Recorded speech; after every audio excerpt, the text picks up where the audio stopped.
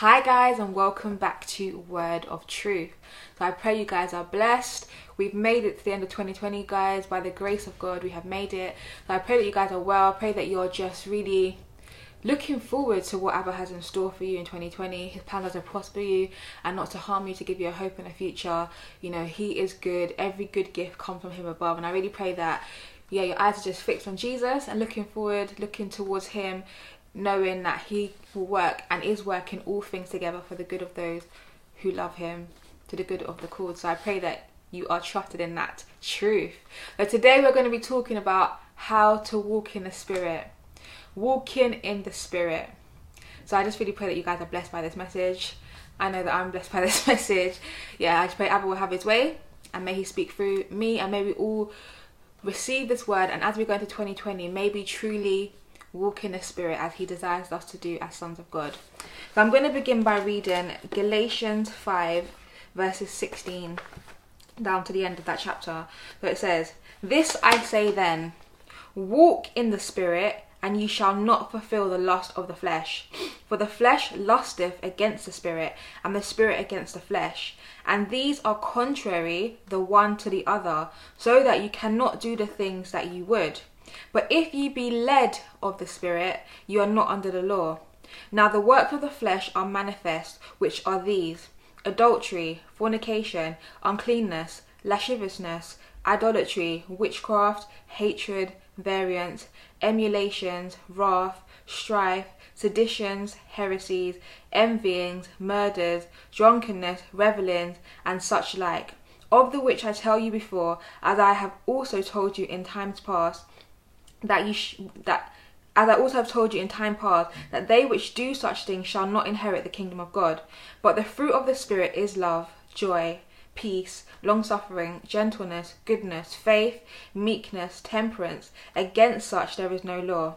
And they that are Christ have crucified the flesh with the affections and lusts. If we live in the Spirit, let us also walk in the Spirit. Let us not be desirous of vainglory, provoking one another, envying one another."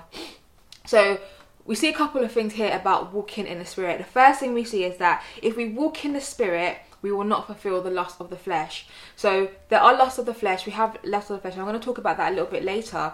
But when we walk in the Spirit, that's how we actually don't fulfill those lusts. So we see the manifestations of those lusts, the manifestations of the works of the Spirit, which were listed there. Things like adultery, fornication, all those things that begin essentially as desires, begin as lust before they're manifested as a work that's manifested, right? And so when we walk in the Spirit, we won't fulfill those, and we won't walk in the works of the flesh.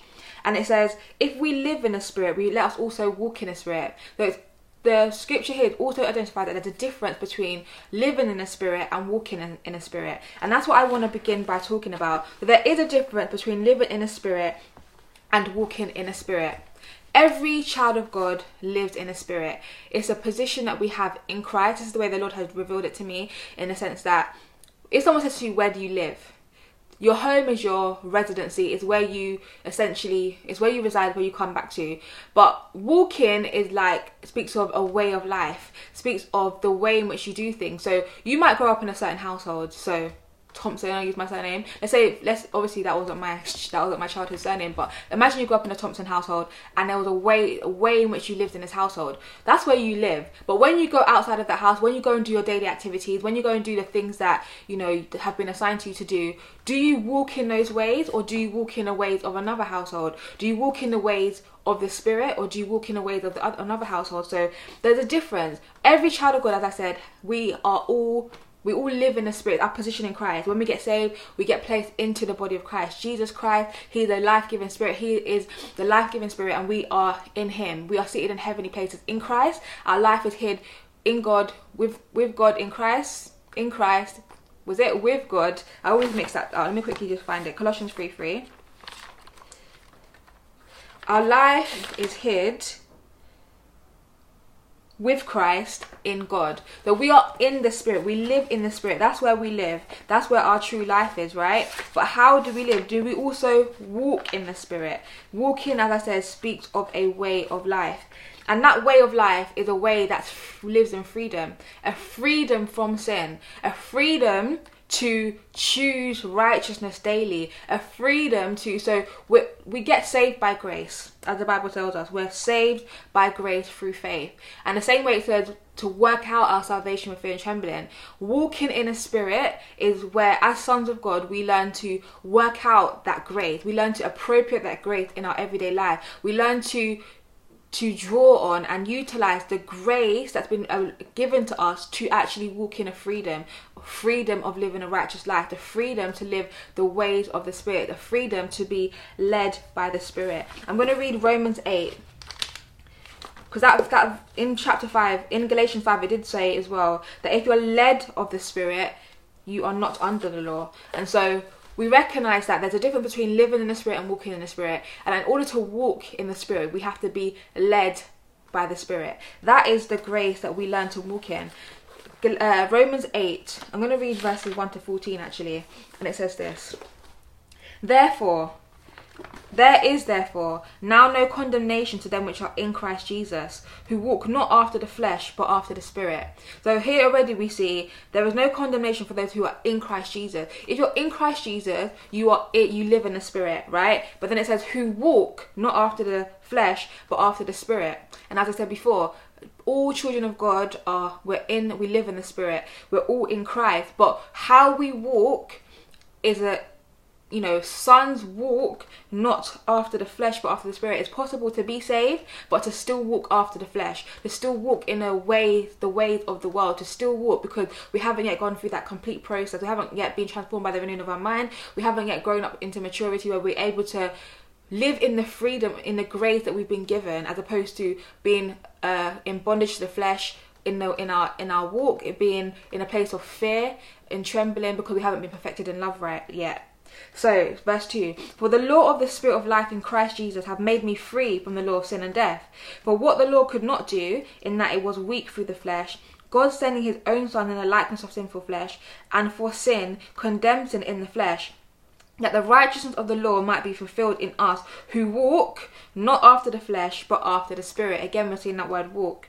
For they that are after the flesh do mind the things of the flesh, but they that are after the Spirit, of the Spirit. Again, we're speaking of the mind. That's why the Bible tells us to be transformed by the renewing of our mind. Because we get saved doesn't necessarily, we have the mind of Christ, we have all things, what Christ has, we have, but it has to be appropriate. We have to renew our mind so that our mind matches that of our spirit man. Our soul mind matches that of our spirit mind, and that they become one. So what is in us, our inner man, we're transformed day to day, and our soul is the part that is being transformed. Our soul is the part that's going, our mind, our will and emotion, the part that's going through that transformation. And so when we're still thinking on fleshly things, we're going to walk in the ways of the flesh. But if we're minding things of the Spirit, we're being transformed by the renewing of our mind, and we're going to mind the things of the Spirit.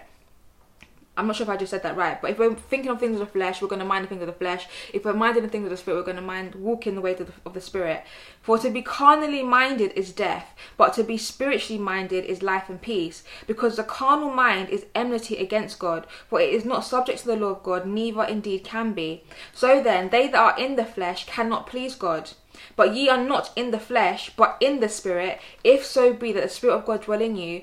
Now, if any man have not the Spirit of Christ, he is none his. So here we're talking about, again, if you have the Spirit of Christ in you, if you're saved, if your spirit has bear witness of his Spirit, that you're a child of God, which I haven't got to that verse yet, but I'm jumping ahead, then you are in the Spirit. You live in the Spirit. But walking in the Spirit is a next step, if that makes sense, is a outworking of living in the Spirit.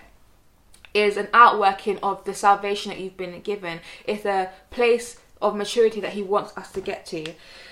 And if Christ be in you, the body is dead because of sin, but the Spirit is life because of righteousness. But if the Spirit of him that raised up Jesus from the dead dwell in you, he that raised up Christ from the dead shall also quicken your mortal bodies by his Spirit that dwelleth in you.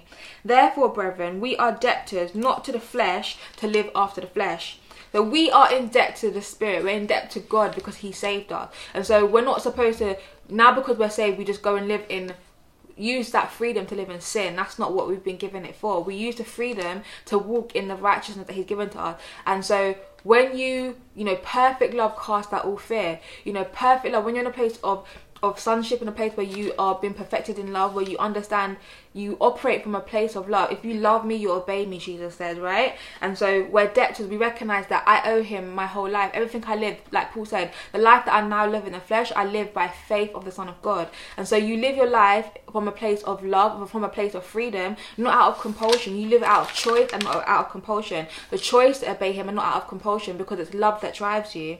It's his freedom that drives you. Verse 13, for if you live after the flesh, you shall die. But if you through the Spirit do mortify the deeds of the body, you shall live. For as many as are led by the Spirit of God, they are the sons of God. So actually, I wasn't going to read as far as about your, if our spirit bears witness about our spirit, but in verse chapter 8 it does talk about that as well. And so sons of God are led by the Spirit of God, and therefore they walk in the Spirit. Not only do they live in the Spirit, but they also walk in the Spirit. And as I say often, here at PwC International, we're called to help raise fivefold ministers to sonship. And so we speak about the process of sonship a lot, because that's what God's called us to do, and to go through, and to help to minister and to share with you guys, so that we can all go through that process that the Lord wants us to go through, so that we can be sons of God. So how can we teach the rest of the body to be sons of God if we ourselves don't go through that process? And so walking in the Spirit is a place of sonship. It's a place of being led by the Spirit. It's a lifestyle of freedom, a freedom from fear of torment, a freedom to live in righteousness, a freedom to choose to say yes to God as he's leading us and guiding us. It's not a place, it's a place of grace and not a place of works. It's a place of relationship with God, where you're not doing things out of the letter of the law. You do things out of a place of relationship and intimacy. Lord, what should I do in a situation? And allowing him to lead you in everything that you do. And so I'm going to share 5 keys or 5 tips, or I don't know, 5 points that can help us to walk in the Spirit. How can we be led by the Spirit in our everyday? How can we walk in the Spirit? Not only just live there, but also walk in the Spirit. How can we be led by him in every day? How can we do it from a place of grace? Because you mention to people, if you say the words, freedom from sin, even though every believer understands that we've been saved by grace, my nature's been changed, I'm no longer a sinner. There's some people that still believe that they're sinners once they're saved. But to say to people that, it's possible to walk in the Spirit, which is a place of not fulfilling the lust of the flesh, which means that the Bible's telling us that you can live in a place where you don't sin every day. To say that to some people, it's like, no way, Jose, that's impossible. That's impossible. And, I guess that's already a stumbling block. But the fact the Bible says that if you walk in the Spirit, you won't fulfill the lust of the flesh. So I want to know, how do you walk in the Spirit? Because if that's the way that you don't fulfill the lust of the flesh, I can't live free from sin in my flesh. It doesn't make any sense. So the only way that I can not fulfill the lust of the flesh is to walk in the Spirit. And so how do I do that? How am I going to be led by the Spirit? How do I cultivate that kind of relationship with God, where he can lead me in such a way that I cannot fulfill the lust of the flesh? So the first point is that you have to first of all acknowledge that you have a flesh, that you have lust of the flesh. Because what is not acknowledged cannot be dealt with. So if you believe, or if you choose to deny that you have lust of the flesh in the first place, then you're not going to be able to walk in the Spirit, because you won't be able to bring them to him, and he won't be able to lead you to tell you what to do. So you have to, so that's not even my first point, guys, I'm so sorry. My first point, it is that you have a flesh, and that you have lust of the flesh, but it's actually to acknowledge that you're not your flesh. That was a key part I wanted to say. If you believe that you are your flesh, then you will think that because you have a lust of the flesh, that you're automatically in sin. But you're not your flesh. You are not your flesh. Your old man died in Christ. You have been raised to a new life. So you have a new man. So you have to acknowledge that you have a flesh, you have lust of the flesh, that's your real enemy. But it's not you. It's not you. You have to acknowledge that it's not you. Until you acknowledge that, you're going to be in a place of bondage. You're going to be in a place of where you're stuck, because you think, if I have a desire, my flesh has a desire, then I'm already in sin, I have to give into it. Then you're not going to be able to walk in the freedom that God has for you. So Romans 7, I'm going to read Romans 7 from verse 20 to 25, and it says this: Now, if I do that, I would not. It is no more I that do it, but sin that dwelleth in me. I find then a law that when I do good, evil is present with me. For I delight in the law of God after the inward man, but I see another law in my members, warring against the law of my mind, and bringing me into captivity of the law of sin, which is in my members. O wretched man that I am, who shall deliver me from the body of this death? I thank God through Jesus Christ, our Lord. So then, with the mind I myself serve the law of God, but with the flesh the law of sin. You are not your flesh. You are not your flesh. Yes, there's always going to be a war within, as long as we're here on the earth, until we have been completely out, we've received our glorified body. There's always going to be that war. The flesh is enmity against God. The spirit and the flesh are at war. That's our number one enemy, our own flesh. And so you have to acknowledge that your flesh is your enemy. You are not your flesh though. So having a fleshly desire, and really by that, because obviously even in the King James Version it uses the word lust, and it uses the word, so the same word is translated, whether it's a godly desire or a desire and then a lust. Lust is usually used to mean a deceitful desire, a desire that comes from your flesh, right? And so when it's a desire that's outside of the will of God, a desire that is contrary to the spirit, your spirit, because your spirit is basically perfect, wants what God wants, but you have to acknowledge that there's a war. You have to acknowledge that you are not your flesh. Just because your flesh has a desire doesn't mean that you're in sin. You're not in sin. Your flesh has a desire. You have to acknowledge it. You have to acknowledge, but that's not me. That's not the real me. Lord, and then I want to continue talking about that. I'm not sure if I'm jumping to point. So you have to acknowledge it. You have to acknowledge that you have a flesh. You cannot just pretend that you don't have desires. You cannot shove it underneath the carpet. You cannot also think that it's you. Oh my gosh, if my flesh has a desire, I'm automatically in sin, because that's not true either. So Romans 8 verse 7 says this, which I read already, but I'm going to read it again. Because the carnal mind is enmity against God, for it is not subject to the law of God, neither can be. Our flesh can never submit to God. I'm not sure which message I spoke about this prior. I think it might be the 5 stages of temptation. So if you haven't seen that video, I encourage you to check it out, or listen to that message. I encourage you to check it out. But our flesh is never going to submit to God. That we have the grace, the power, the authority over our flesh. We have the ability to mortify the deeds of our flesh, but we have to acknowledge them. If we don't acknowledge them, we can't deal with it. You can't deal with something that you deny. Okay? Galatians 5 verse 17. Again, I've read it already, but I'm going to read it just to emphasize this point. Galatians 5 verse 17. For the flesh lusteth against the spirit, and the spirit against the flesh, and these are contrary to one another, so that you cannot do the things that ye would. Your flesh is contrary, just point blank, but you have to realize it's not you. The real you is hidden with God in Christ. I think I said it the wrong way around again. Oh my goodness. With Christ in God. Your real life is hidden with Christ in God, right? But your flesh will try to rear its ugly head. It just will. Satan will utilize your flesh to try and tempt you to sin. Being tempted is not the same as sinning. Jesus was tempted at all points, yet without sin. It's about what you choose to do, how you choose to act or not act on those desires, on those lusts. Okay, so you have a flesh, you have to acknowledge it. You have to realize you're not your flesh. You have to realize that because your flesh has a desire doesn't mean that you're in sin. Jesus did not sin. He did not sin. Was he tempted? Yes. You can only be tempted by something that you desire. So your flesh has a desire. Jesus' flesh had a desire too. But Jesus did not sin. So that means it's possible to have a fleshly desire but not sin. It's what you choose to do with it. What you choose to mind and how you choose to respond. So Jesus walked in the spirit clearly because he didn't fulfill the lust of the flesh. Then my second point is, you have to, like I said, once you've identified or acknowledged that you have a flesh, acknowledge the desire that you're realizing that's coming to the surface in whatever circumstance or opportunity that the enemy has presented before you. You then have to bring your false beliefs and carnal desires before Abba. I've already said this. You can't shove it underneath the carpet. So if you don't acknowledge, you can't bring it before Abba. If you deny, you can't deal with it. So you have to acknowledge it, and then you can bring it before Abba. Because how are you going to be led by the Spirit if you don't present something to him to say, what do I do about this? What do I do about this? Abba, you have to be honest with him. 2 Corinthians 10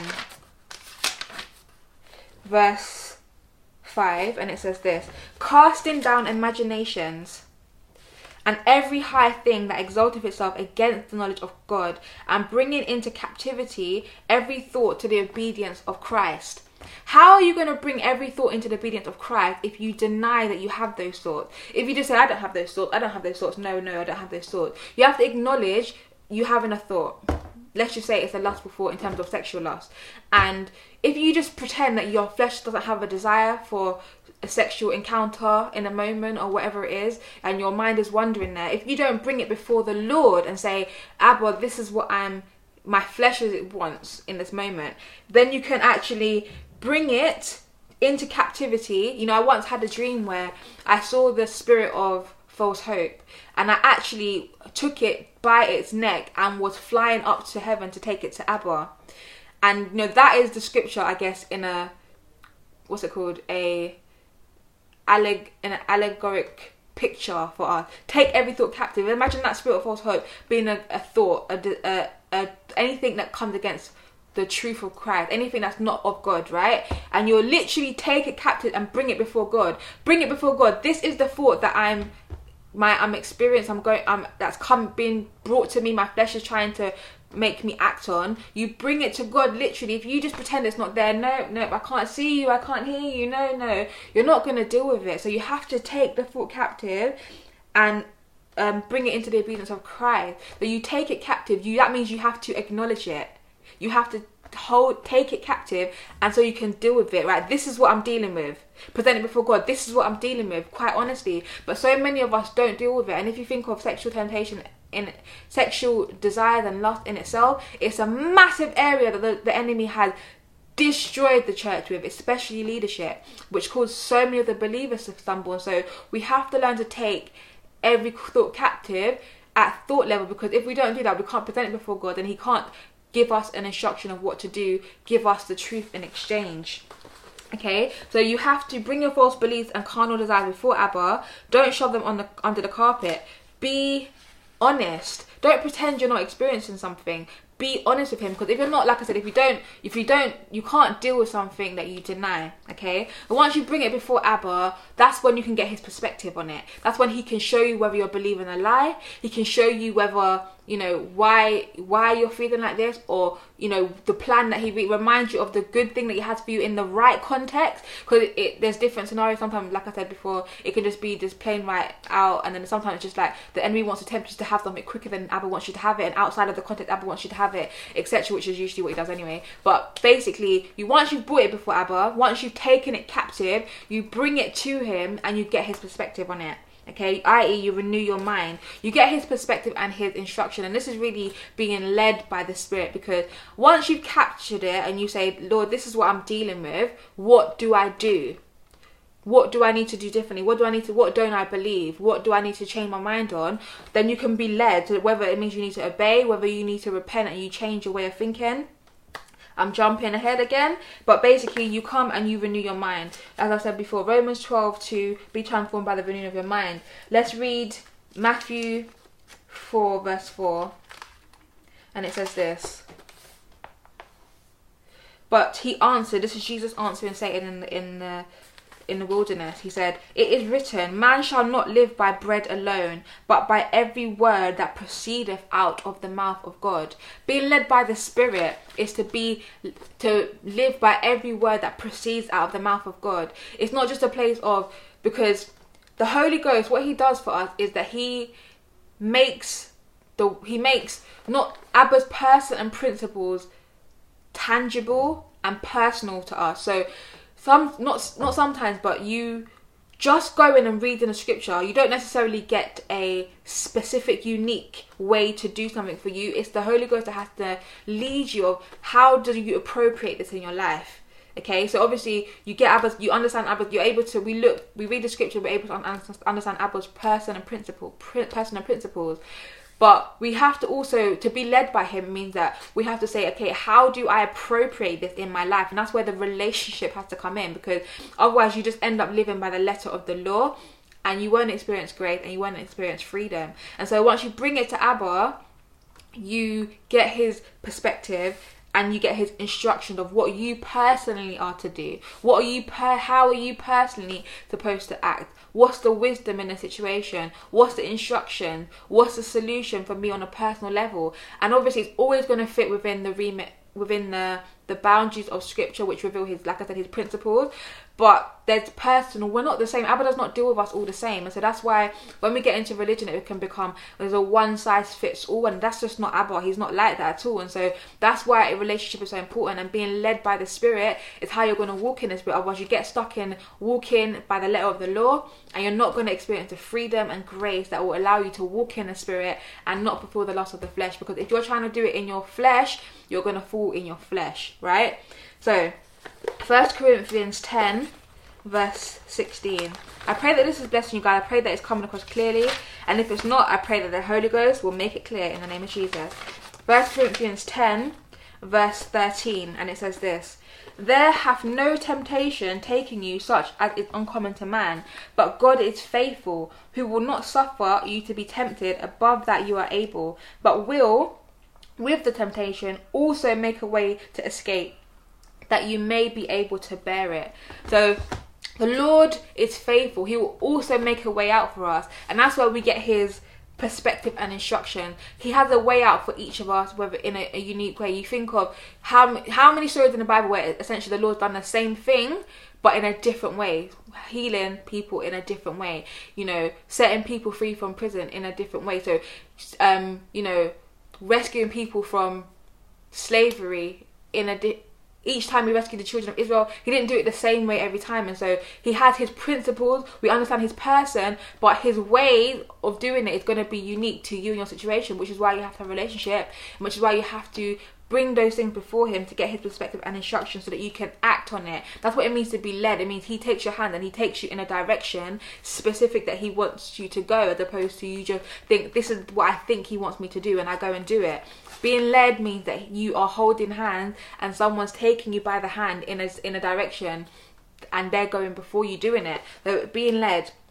So once you have Abba's perspective, once he's showed you, you know, whether you believe something wrong, what you need to do in terms of a physical act that you need to do or solution that you need to implement, you then have to choose to repent, believe and obey the truth, obey Abba, and to keep it moving. There's no place for condemnation. We read in Romans 8, there's no condemnation for those who are in Christ, who walk not after the flesh but after the Spirit. If you are being led by the Spirit, that means you're walking after the Spirit, and that means there's no condemnation for you. There's no place for condemnation. If Abba reveals to you that you're believing a lie, it's not a place of, oh, I believed a lie, woe is me. It's a place of, okay, Abba, I'm sorry. You keep it moving.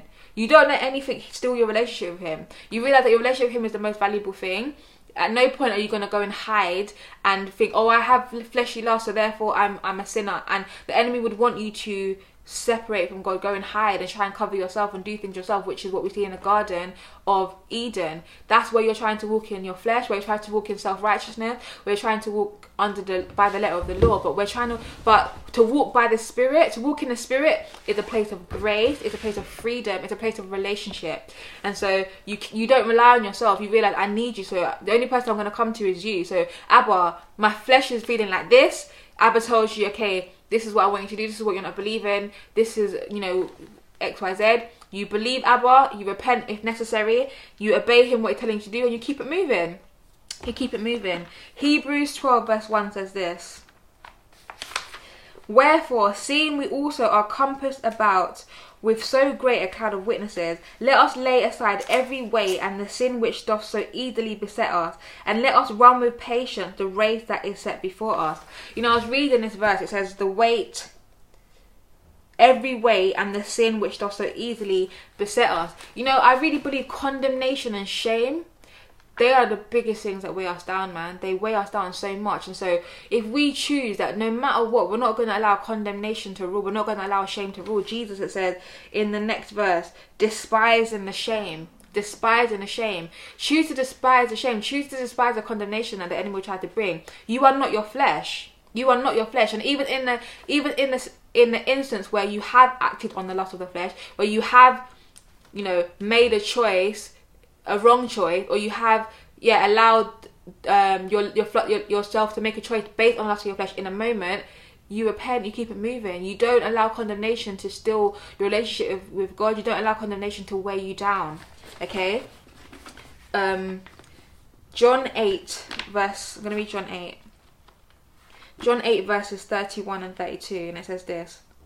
Then said Jesus to those Jews which believed on him, if you continue in my word, then are you my disciples indeed, and you shall know the truth, and the truth shall make you free. And you shall know the truth, and the truth shall make you free. The truth makes you free.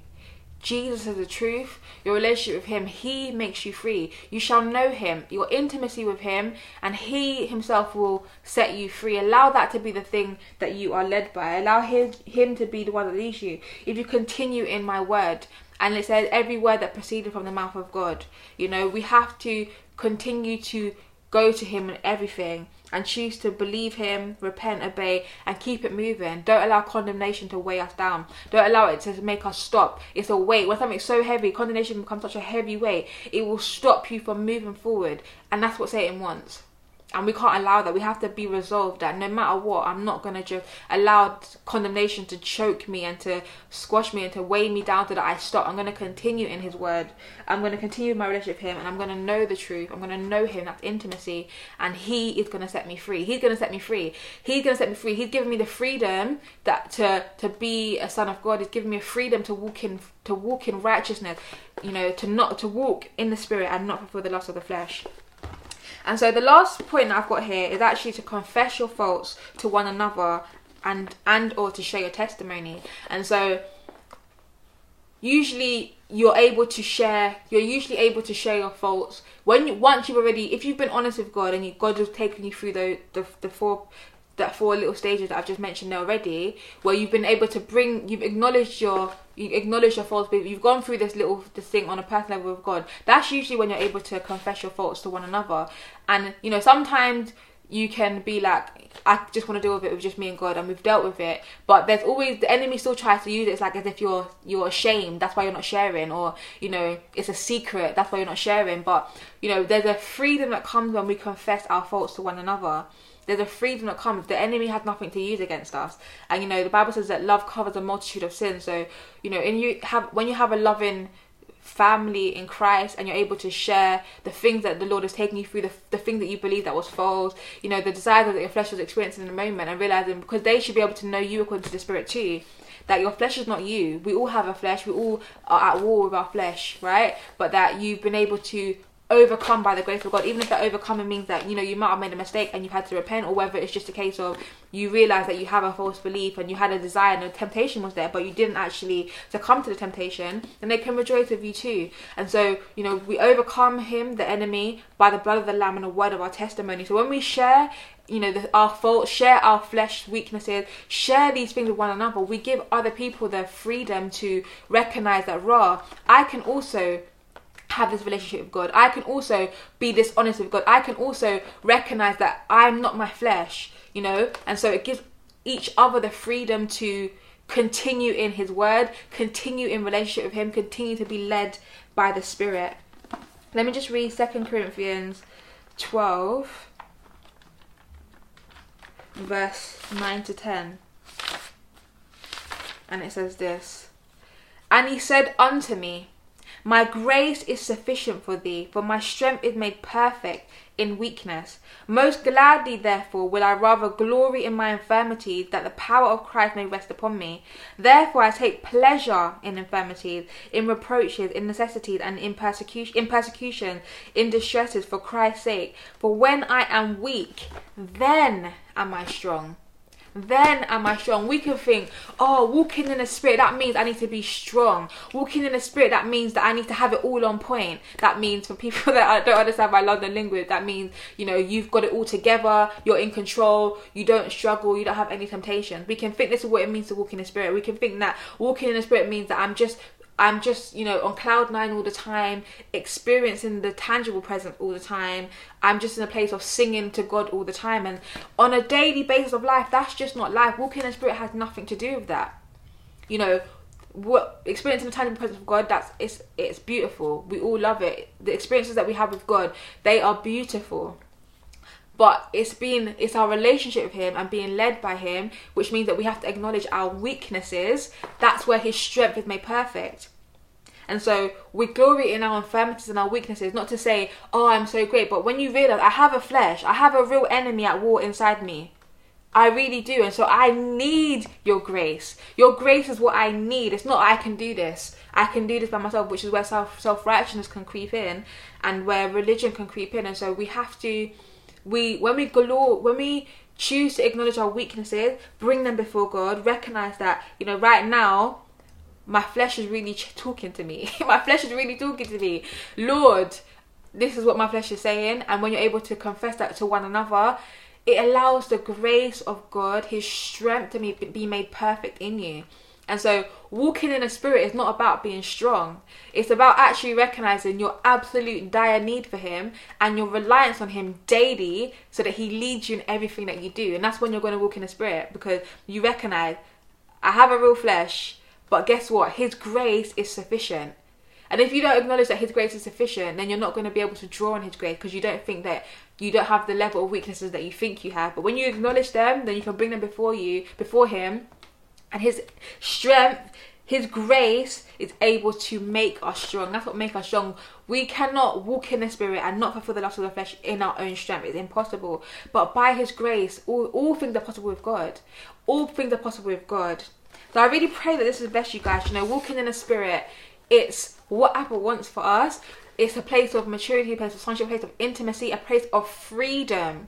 A place of freedom. And I pray that we'll walk in that freedom in 2021. It's not, and beyond, it's not a place of being strong. It's a place of actually being weak and allowing his strength to perfect us. It's a place of acknowledging that you have a real fight going on a daily basis. We don't get to just switch off and be like, oh, I'm good now. The Bible talks about when you think you're standing strong, be careful, because that's basically when you'll fall. Pride comes before a fall. So when pride that thinks you don't have a flesh, that you don't have any fleshly desires, that's when you will literally find yourself falling flat on your face, when you think you can handle all the things you can't handle. But when you're like, Lord, I'm struggling, I can't handle this, and you're able to be honest with him, able to get his perspective, able to renew your mind according to what he's saying, be obedient according to what he's saying, confess your faults, your weaknesses, and share your testimony with one another, you're going to experience such a breakthrough, such freedom in your everyday life. It's not a one-time thing. It's not a one-time thing. It's a walk, a lifestyle. So I really pray that this message has blessed you guys. I encourage you to save this message somewhere so that you can come back, because like I said, walking in the Spirit, it's not a one-time thing. It's not like, oh yeah, I heard that message, oh yeah, I walked in the Spirit that one day. It's a lifestyle. It's a constant thing that we are constantly going from glory to glory in. So I pray that this blesses you. I pray that you will have a beautifully blessed, abundant, prosperous, and just fruit of the Spirit filled 2021. Stay blessed, guys, and I will see you next time on A Word of Truth. Bye, guys.